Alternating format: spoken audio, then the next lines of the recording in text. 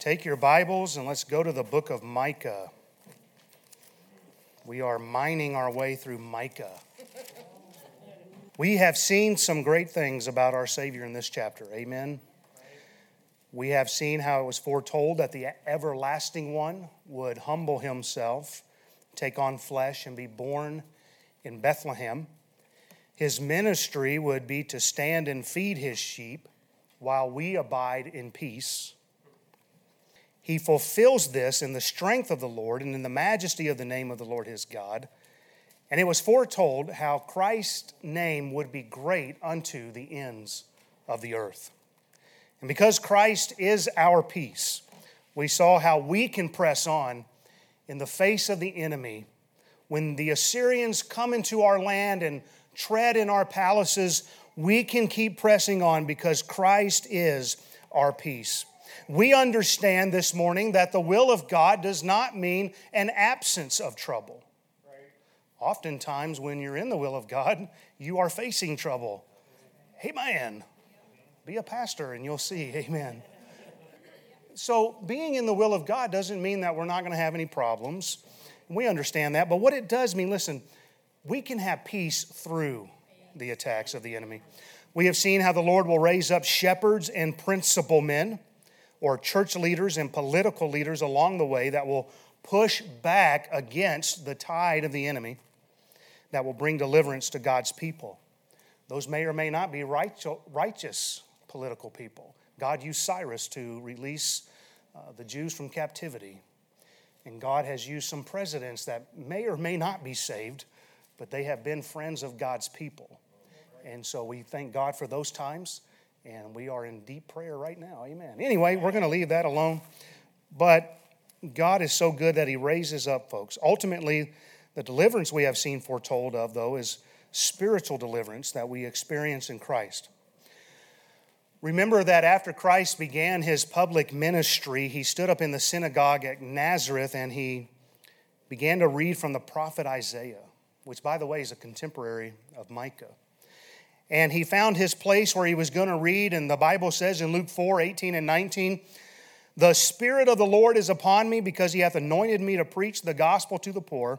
He hath sent me to heal the brokenhearted, to preach deliverance to the captives, the recovering of sight to the blind, and to set at liberty them that are bruised, to preach the acceptable year of the Lord." And it is this message of spiritual deliverance through Christ which we have now been entrusted with. What a huge responsibility we have been given from God. We saw last week how this all began with a remnant of Jacob. With that, let's begin reading. That was all kind of a recap, and I'll do more recap here in a minute. Amen, Lisa? Amen. All right, stay with us. Verses 7 through 15, Micah chapter 5, the Bible says, "And the remnant of Jacob shall be in the midst of many people as a dew from the Lord, as the showers upon the grass that tarrieth not for man, nor waiteth for the sons of men. And the remnant of Jacob shall be among the Gentiles in the midst of many people as a lion among the beasts of the forest, as a young lion among the flocks of sheep, who if he go through, both treadeth down and teareth in pieces, and none can deliver. Thine hand shall be lifted up upon thine adversaries, and all thine enemies shall be cut off. And it shall come to pass in that day, saith the Lord, that I will cut off thy horses out of the midst of thee, and I will destroy thy chariots, and I will cut off the cities of thy land, and throw down all thy strongholds. And I will cut off witchcrafts out of thine hand, and thou shalt have no more soothsayers. Thy graven images also will I cut off, and thy standing images out of the midst of thee. And thou shalt no more worship the work of thine hands. And I will pluck up thy groves out of the midst of thee. So will I destroy thy cities, and I will execute vengeance and anger and fury upon the heathen, such as they have not heard." Let's pray. Almighty Father, thank you for our Sunday school hour. I pray that you would work throughout the entire building. Thank you for every teacher and every hearer this morning. Work in hearts, please. Open our understanding that we might understand the Scriptures, and we ask it for Christ's sake. Amen. Well, we considered verse 7 last week, where we saw God would use a small remnant from among the children of Jacob to take the message of Christ's gospel to the world. They would be the ones who would begin the process of propagating the gospel. Christ's name being great unto the ends of the earth all started with a remnant that went forth preaching. The emphasis last week was never doubt God's ability to deliver based upon the numerical size of a remnant.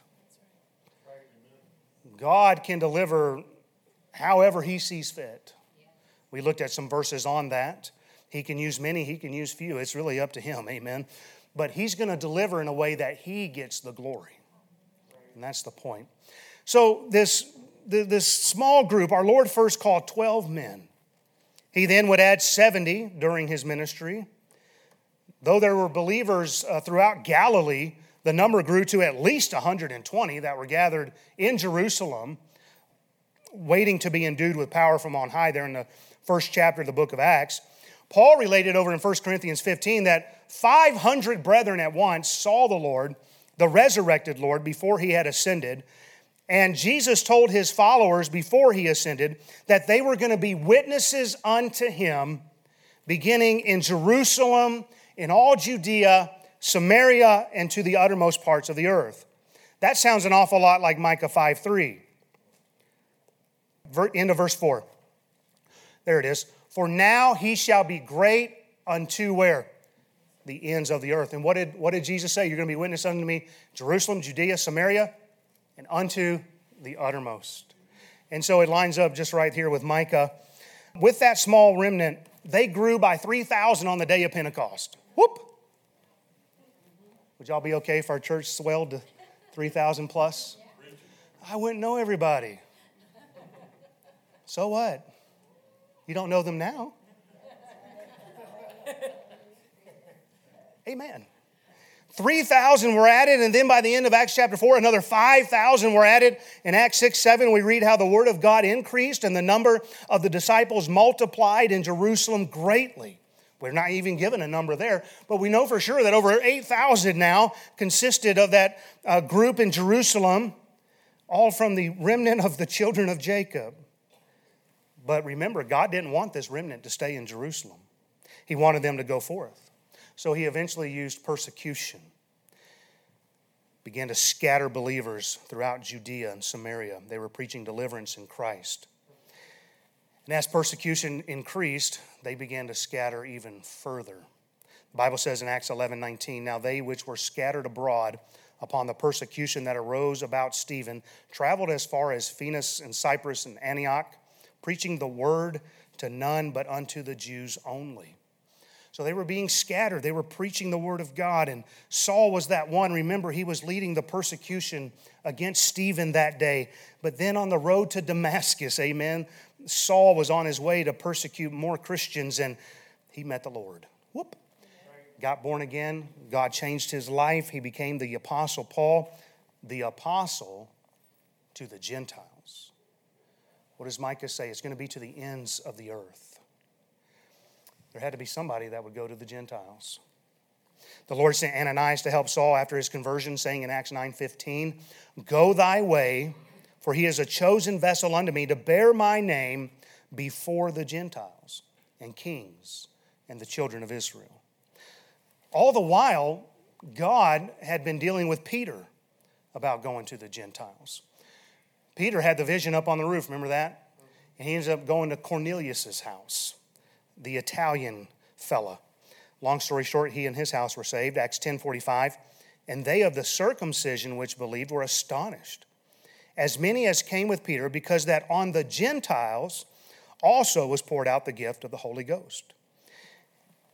And remember, we saw last week how Paul understood that he was in this remnant of Jacob. Romans 9:27, Isaiah also crieth concerning Israel, though the number of the children of Israel be as the sand of the sea, a remnant shall be saved. Romans 11:1, I say then, hath God cast away his people? God forbid. For I also am an Israelite of the seed of Abraham, of the tribe of Benjamin.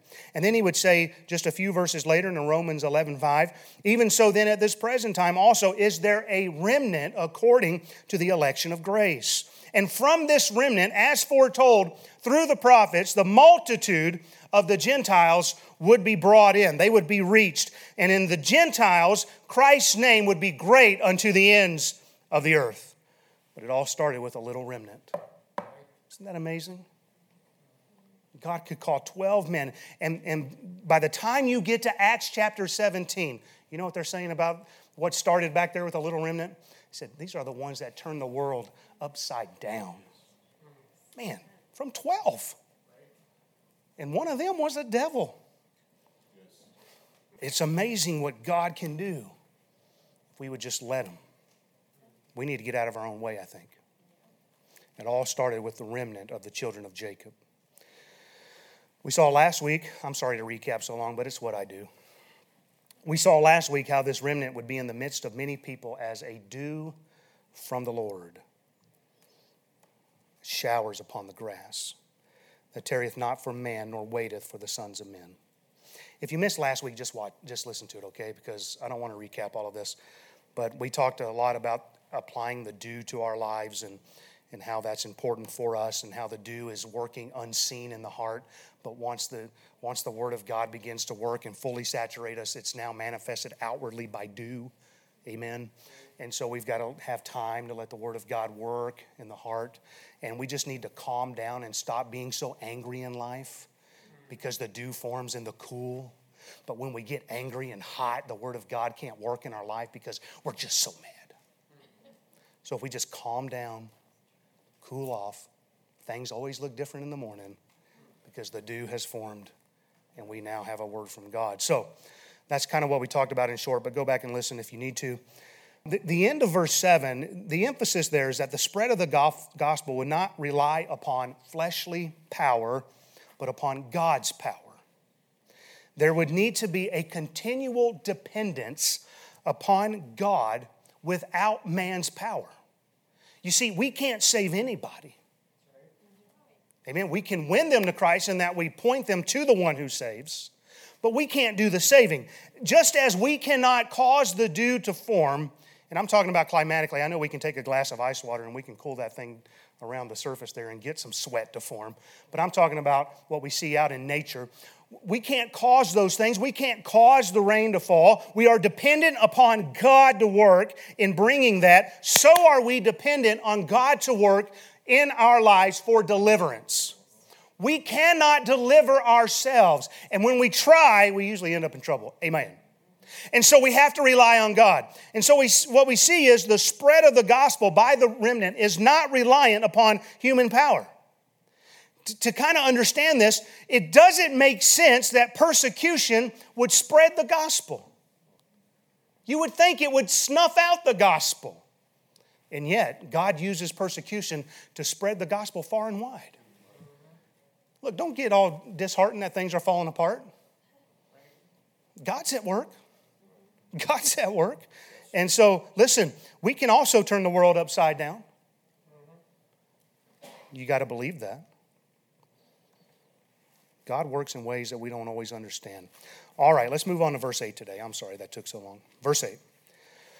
And the remnant of Jacob shall be among the Gentiles in the midst of many people, as a lion among the beasts of the forest, as a young lion among the flocks of sheep, who if he go through, both treadeth down and teareth in pieces, and none can deliver. Here we find this remnant is bold as a lion as they propagate the gospel. The Bible says in Proverbs 28:1, the righteous are as bold as a lion. And we find this boldness throughout the book of Acts. Let me just give you some short snippets. Acts 6:13, speaking of Stephen, this man ceaseth not to speak. He wouldn't shut up. I'm starting to get excited. I don't get to preach this morning, so I might start doing laps in here for Sunday school. He wouldn't shut up. This man ceaseth not to speak. Of course, they misunderstood his message. They say he didn't cease to speak blasphemous words against this holy place and the law. But you know what? Stephen was preaching with boldness. Acts chapter 16 and verse 20. And it talks about bringing them, Paul and Silas, to the magistrates, saying, these men, being Jews, do exceedingly trouble our city.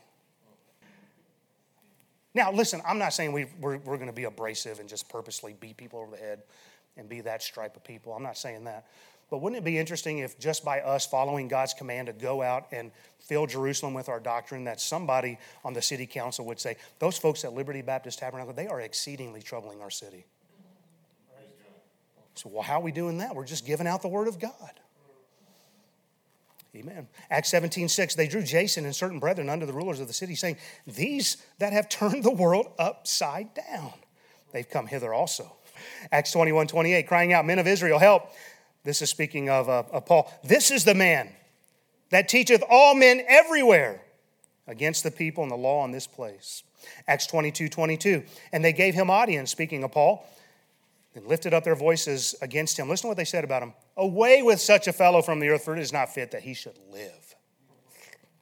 Acts 24:5, for we have found this man, I love this, a pestilent fellow. You know, they're saying, we have found the Apostle Paul to be COVID-19. He is a plague. This man is a pestilent fellow, a mover of sedition among all the Jews throughout the world, and a ringleader of the sect of the Nazarenes. Man, these folks were bold. They gave their life as a result. They were bold as a lion everywhere they went. They ceased not to speak. They exceedingly troubled cities. They turned the world upside down. They taught everywhere. In the eyes of the world, they were not fit to live. And they were viewed as a pestilence throughout the world. We haven't seen this kind of boldness from God's children in my lifetime. I wonder if we ever will again. It wasn't enough for us to become as bold as a lion when they legalized abortion. What is it going to take? Well, they went ahead and legalized same-sex marriage. We were just content to say, told you so. Told you that was going to happen. When are we going to be bold? We've kicked God out of school, out of government. We drift further and further away from Him as a society. And who knows, maybe that will spur us. We have not been bold as our children have been hijacked by the liberal agenda. It's nearly frightening what our kids are being taught in school today. I mean, immorality at a young age. I don't know if you saw that. I forget which state it was where the teachers had given out all these ideas for writing. And there was some sick stuff in there. I mean, it'd be stuff I'd be ashamed to mention in here, even among adults. Thankfully, parents spoke up, and guess what? They got rid of it. It's amazing what will happen if we will just be bold as a lion.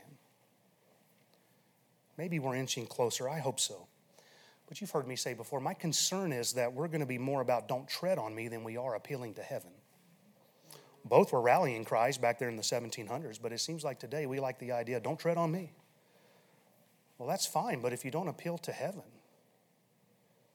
it's one thing to have political deliverance, but it's got to be driven by spiritual deliverance if it's going to make an impact. There will never be lasting political deliverance without the salvation of sinners. Now, ultimately, it's not about political deliverance. Ultimately, we would love to see that. I would. But we ultimately know this world is not our home. This early remnant, what's amazing is they never saw political deliverance. Isn't that amazing? Jesus never took them out from underneath Roman yoke. He never even hinted at it. He said, give to Caesar's what's Caesar's. And yet, under an oppression and a wickedness like we're just now beginning to see. I mean, you talk about immorality, wickedness. You go to the Roman Empire, it was sick. And under that environment, the gospel spread like fire. Why? Because it's not on human power. It is all because God works through those who will obey Him. It is all Him. They were able to stay bold in the midst of a perverse and crooked nation that would sew them in animal skins and throw them in the dens of lions, would crucify them, that would dip them in pitch and set them on fire. They stay faithful. What does Hebrews say? Not accepting deliverance. So that others, I'm adding this, so that others might be delivered. Now, where's our priorities at these days? Now, I want you to notice how verse 8, it stands in contrast to verse 7. In both verses, this remnant of Jacob is said to be in the midst of many people. In verse 7, there is a gentle receiving of the truth. It's as dew. It's as showers. Not a torrent of rain, but the nourishing rain that gives life. The dew distills. The showers nourish and heal the land. But in verse 8, this same remnant of Jacob is likened to a lion which treads down, tears in pieces, none can deliver. Verse 7 leads to life. Verse 8 leads to death. Verse 8 speaks of boldness, rebuking wickedness, corruption, and sin. And so we see from verses 7 and 8 that there are times that we are to be gentle, and there are times we are to be severe. Jesus showed us both of these things. We are to have gentleness towards those who are seeking God, severity towards those who are rejecting God. Not severity in being ugly, okay? I'm going to try to go through some verses here to give you a better idea.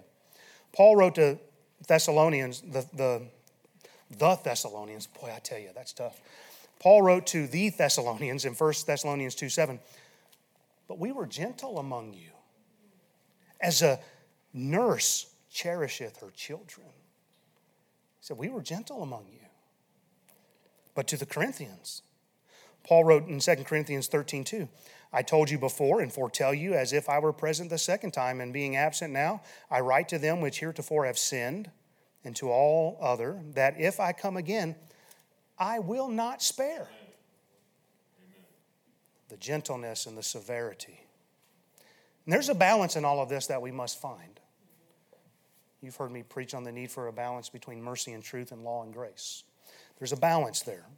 There are times to be as gentle as the dew, and there are times to be as bold as a lion.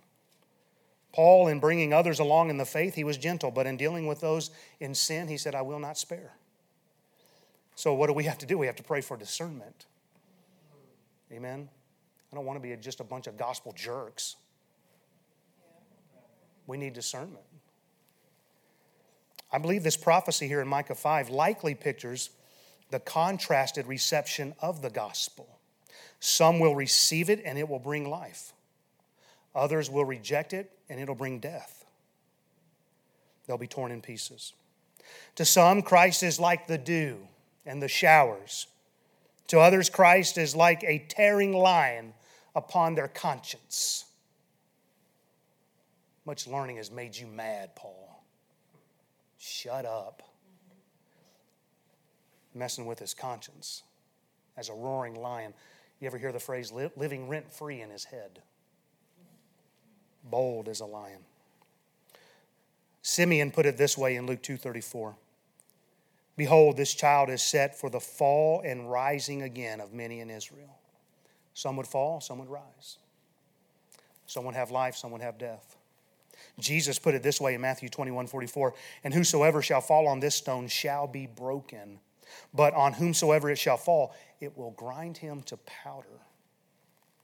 Paul put it this way in Romans 11:22. Behold, therefore, the goodness and severity of God. On them which fell severity, but towards thee goodness. Peter put it this way in 1 Peter 2:6-8. Wherefore also it is contained in the scripture, behold, I lay in Zion a chief cornerstone, elect, precious, and he that believeth on him shall not be confounded. Unto you therefore which believe, he is precious. But unto them which be disobedient, the stone which the builders disallow, the same is made the head of the corner, and a stone of stumbling and a rock of offense, even to them which stumble at the word, being disobedient, whereunto also they were appointed. You see, Jesus is the great crossroad in your life. Amen. You've heard me say before, he's not a mile marker that you pass along life's journey. He is your fork in the road where you have to make a decision about who Christ is. You have to make that decision. And listen, he's either going to be the dew in your life or he's going to be the lion of the tribe of Judah that will tear in pieces. What's your decision on Christ? Will you receive him or reject him? He's either foolishness to you or he's wisdom. Boy, it's foolishness to some people to think, oh, you're telling me God took on flesh and he died in my sins and all I got to do is believe on him and I can... That's foolishness to the lost. It doesn't make sense. But for us who are saved, it's the power of God unto salvation. Listen, the Bible says in 1 Corinthians 1, 23 and 24, but we preach Christ crucified. Unto the Jews, a stumbling blocks, unto the Greeks, foolishness, but unto them which are called, both Jew and Greek, Christ, the power of God and the wisdom of God. So as this remnant of Jacob, they were sent out into the world preaching, repent, for the kingdom of heaven is at hand. They would be nourishing to those who would receive Christ, and they would be like a lion not backing down for those who would reject Christ. Man, have we lost our vision today. They would not back down. Christ is either going to be your peace or your destruction. Nobody wants to hear that message. I know. They haven't wanted to hear it from all the way back in Genesis. Have you accepted Christ? The choice is yours. But listen, I want to tell you this morning, you're making a choice even if you're choosing to be indifferent. Even if you just want to ignore it and pretend it's not there, you've made your choice. He'll either be your hiding place or there'll come a day when you seek to hide from him. But you won't be able to. You'll call out for the mountains and the rocks to fall upon you. The Bible says in Psalm 2:12, kiss the Son, lest he be angry. And ye perish from the way when his wrath is kindled but a little. Blessed are all they that put their trust in him. You see the difference? To one, it's gentleness. To the other, it's destruction. Look at verse 9 here. The Bible says, thine hand shall be lifted upon thine adversaries, and all thine enemies shall be cut off. This is interesting here, and I wish I had more time to devote to this. Listen, I find this interesting here in verse 9. I don't know if anybody else, you notice how it transitions to thine here? It was talking about a remnant, lots of people. Now it goes to the singular. In your King James Bible, when you see ye or you, it starts with a Y, it's plural, it starts with a T, it's singular, and here it goes to thee. So I wonder, is this remnant that is spoken of, is it a singular people being one in Christ, because we are one in Christ? That could be it. Or is it transitioning to the Messiah? We know that Christ so identifies with the local church that he asked Saul, why are you persecuting me? As Saul was persecuting the church. That may be the emphasis here. Or it could be a reference to Christ's final victory over this world. Either case, I don't believe it affects the outcome, because ultimately it is the Lord's hand that is going to do the work. But I think it is something to consider nonetheless, and I'll owe you more time on that. But we know Christ will have the final say in the end. Whoop. He's going to put down all rule and authority. The Bible says over in Revelations 11 that all the kingdoms of this world will become his. Never forget that Jesus always gets the victory. You know what's amazing is Jesus gets the victory so easy. We were just watching something the other day, and I told Carson, I said, that's not biblical. Christ didn't have to fight like that. He speaks with the word of his mouth. Right.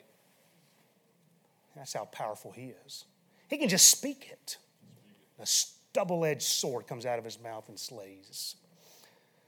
It's not even going to be a contest, is what I'm saying. He's going to have the victory. He's going to take vengeance on them that know not God. Psalm 45:5, thine arrows are sharp in the heart of the king's enemies, whereby the people fall under thee. Psalm 110, verses 1 and 2, the Lord said unto my Lord, sit thou at my right hand until I make thine enemies thy footstool. Boy, just think about that for a minute, would you? Can you imagine the enemies being your footstool? That's what he's going to do, it says. And the enemies will be his footstool. The Lord shall send the rod of thy strength out of Zion. Listen to this now. This is cool because it kind of sounds like Micah here. Rule thou in the midst of thine enemies.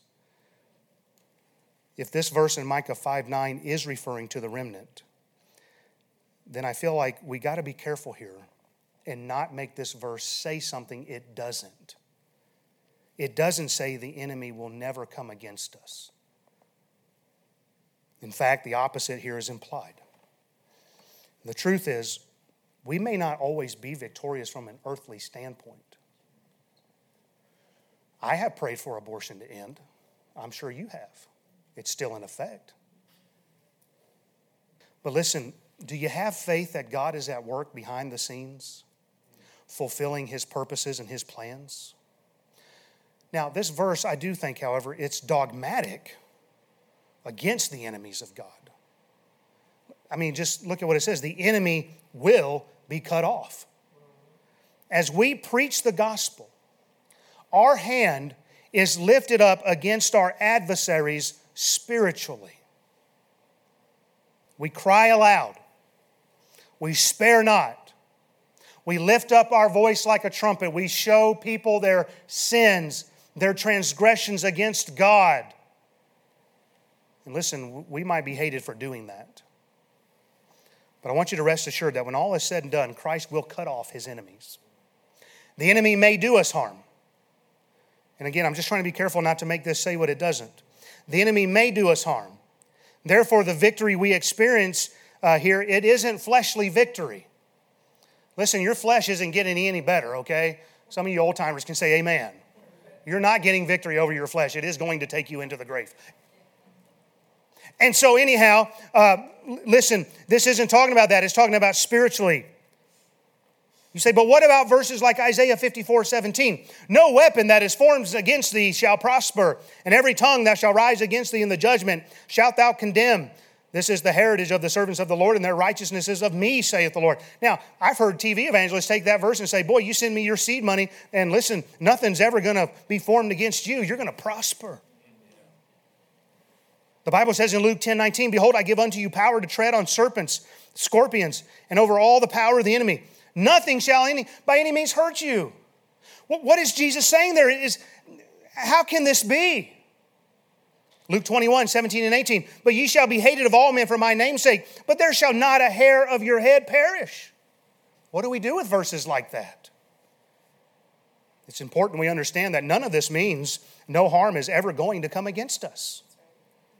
Jesus was clear that portions of this early remnant, He told them, listen, you're going to be killed for my name's sake. You're going to stand before kings. You're going to be witnesses unto me. And listen, there's going to be people that are going to kill you. Listen to what Jesus said in John 15:20. Remember that the word I said unto you, the servant is not greater than his Lord. If they have persecuted me, they will persecute you. Are these contradictions in the word of God? Listen, we might be called upon to die for our Lord one day. But I got good news. We're just going home. We're just going home. Listen, though we may die in the flesh, we can't die. What? Isn't that good? Listen, Jesus said, look, not a hair on your head's going to perish. Jesus said, I got this. Even if they take your head off, you're coming home. You're coming home. You're going to be with me. Listen, we've been sealed by the Holy Spirit of promise. And though this body will die, unless we're the terminal generation, this body will die, and listen, our spirit goes to God. That part of the man that cannot die and cannot sin, it goes to God.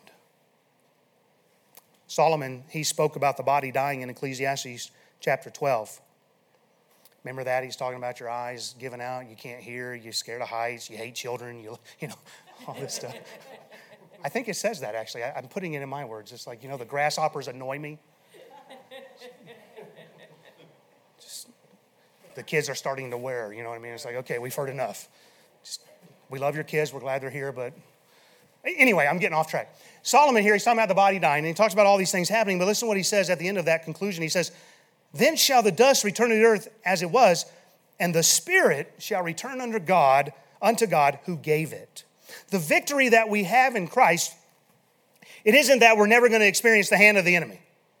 I think all of you here today could testify to the fact that, yes, the enemy is at work.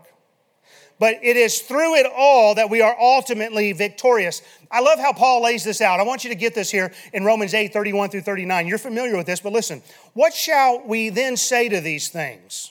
If God be for us, who can be against us? We love that part, amen. He that spared not his own son, but delivered him up for us all, how shall he not with him also freely give us all things? Who shall lay anything to the charge of God's elect? It is God that justifieth. Who is he that condemneth? It is Christ that died, yea, rather that is risen again, who is even at the right hand of God, who also maketh intercession for us. Boy, this is great. Listen to what he says. Who shall separate us from the love of Christ? I know the answer, Paul. But you know what he says? Shall tribulation, distress, persecution, famine, nakedness, peril, or sword? But wait a minute, didn't he start all this off by saying, if God be for us, who can be against us? And now he's listening to these 7 things. Look, man, you're going to have tribulation, distress, persecution. It's going to be fine. And he's not done yet. He says, as it is written, for thy sake we are killed all the day long. We are accounted as sheep for the slaughter. Nay, in all these things we are more than conquerors through him that loved us. Now Paul's saying, we are more than conquerors. Listen to what he says next. For I am persuaded that neither death, nor life, nor angels, nor principalities, nor powers, nor things present, nor things to come, nor height, nor depth, nor any other creature shall be able to separate us from the love of God which is in Christ Jesus our Lord. I find that so fascinating. I don't know that I've ever really paid much attention to what Paul is saying there before, but Paul here, he's saying, look, who can be against us? But then in the same context, he says all these things are against us. Who can be against us? We've got tribulation, we got distress, we got sword, we got famine, we got persecution. We got all this stuff going on against us. Who can be against us? Then he says we're more than conquerors, but then he says, listen, you're going to die. What can separate us from the love of God in Christ? Obviously, death can't. So listen, what I'm trying to say here is we sometimes get this idea. We read some verses like I was quoting earlier and what we're reading here in Micah. We think, boy, we're just always going to be so victorious in this life. And boy, I'm going to send in my money to Pastor Brooks so he can get his own personal jet to fly around the country. And did you see that? Kenneth Copeland, he's asking for another jet because he doesn't want to have to be subject to the vaccine mandates. And he's afraid of the mark of the beast and all this. But anyway, listen, y'all can give me a jet. Amen. And I can pray over something and I can give it to you and tell you, man, nothing's ever going to be against you. You're going to prosper. That's not what Jesus is saying. Listen, Jesus said, you live for me, they're going to persecute you. Yea, and all that live godly in Christ Jesus shall suffer persecution. And we look at this and we see Paul saying, look, if God is for us, who's against us? We're more than conquerors in Christ. But you're going to go through it. What is Paul saying here? I believe he's saying this, look, when all is said and done, we're secure. What can separate us from the love of Christ? Nothing. Anyway, I believe the emphasis here is speaking about, it is not speaking about no physical harm. I believe it's a reminder that in Christ we are secure. Yes. And that his enemies will be dealt with. Romans 12:19. Dearly beloved, avenge not yourselves, but rather give place unto wrath. For it is written, vengeance is mine. Praise the Lord. No. Vengeance is mine, saith the Lord. Actually, it says this, vengeance is mine, I will repay, saith the Lord. So listen, church, we just need to be found faithful. We just need to be faithful in lifting up our hand against the enemy in a way that we are giving the word of God. Let the word of God do the work. Yes. We just give it. We give the word of God. And then we allow God to cut off enemies how he sees fit. He's going to take care of it all. Well, once again, I thought I was going to get further than we did. Next week, we're going to begin to see how God performs surgery on us in order to get things out of our life that don't belong so that he can get the glory. He says, I'm going to take your horses away, your groves away, your chariots away. I'm going to get the glory. Amen. So until next time, let's pray.